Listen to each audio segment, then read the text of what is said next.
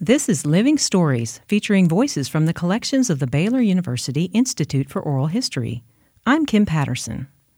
Bullies are people who try to harm or intimidate others who they perceive as weaker. It starts in childhood.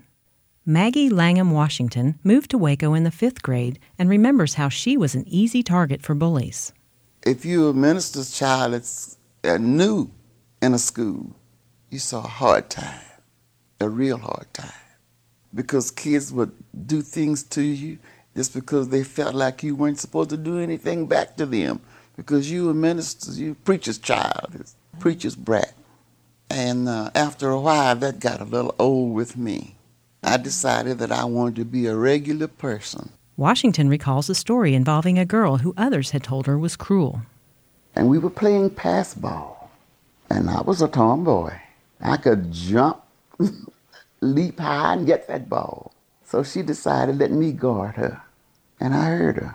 I trembled in my boots.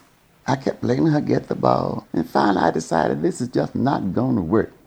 So when I knew they were throwing the ball to her, I just stepped in front of her and jumped up and got it. And she hit me.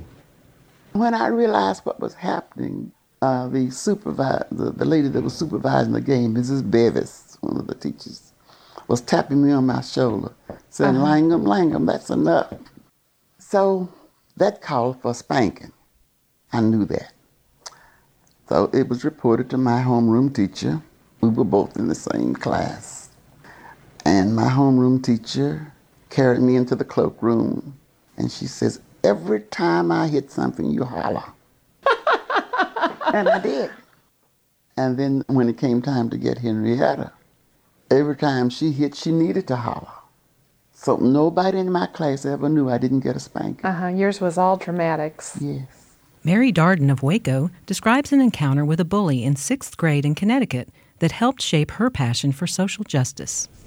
And he was beating the crud out of this kid. I mean, the kid was bleeding, and everybody was standing around, nobody doing anything about it. I went running in, and I pushed the kid out of the way that he was beaten up, and I got in a fight with him. And I started fighting with him, and he hurt me. I had a black eye, I'm sure, and my face showed it. I mean, you could tell for a week afterwards I'd been in a fight.